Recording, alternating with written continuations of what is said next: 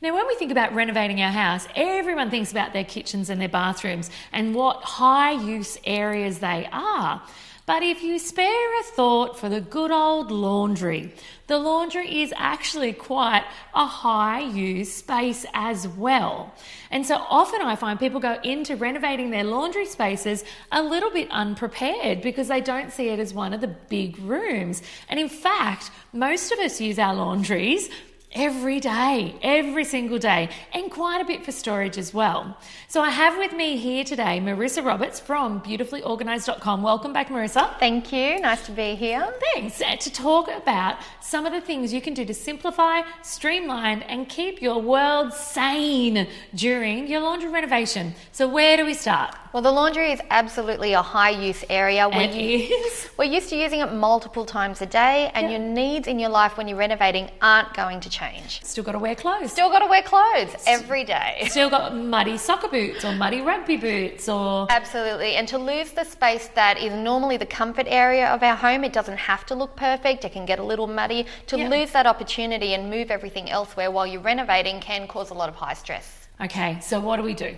So first step is always to simplify and declutter. Take out anything you won't be using over the 6 weeks or so during your renovation and only keep the essentials for that time. Okay, so what are the essentials? Well, you're going to need an iron, you're going to need an area to wash, you're going to need your cleaning supplies, and everything needs to be accessible quickly and easily so that you're not going in and out of your reno space. Okay, so how do we do that? What's the best step? What's the first thing? Your best step is to look at the biggest area you can find and how you can use it in multiple ways. So set yourself up with a bit of a temporary washing system, a big counter space for folding / ironing, and some hanging room in case you encounter wet weather at the same time. Okay, and realistically, you could even have a temporary washing machine space out in the garage. Absolutely. You could, if you don't have a garage, you could actually ask a neighbour and say, can I just, for, literally 3 weeks, pop my washing machine in your garage? Yep. So you can have your laundry station at your own home, but pop next door just to run the stuff through the machine.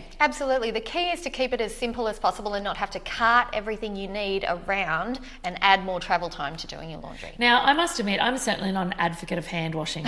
We're not advocating hand washing, are we? No, to be honest, I usually recommend that people think more carefully about the outfits they'll be wearing as opposed to how they're going to wash what they're going to wear. So for me, being a non-ironer, I wouldn't ever imagine to buy an outfit that needed an iron. No, this is where your lightweight or your crepey fabrics really come into play. Absolutely.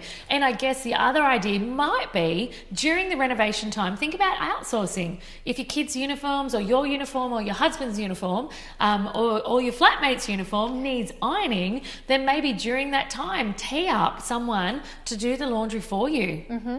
Yep. Outsource that. Yep. Laundry, ironing, dry cleaning, whatever you can get out of that house, do it. And because generally it's only for a short period of time. Laundries don't generally take as long as our kitchens or our bathrooms, and so it is absolutely a perfect prospect to consider. That's right. All right, get to it, guys.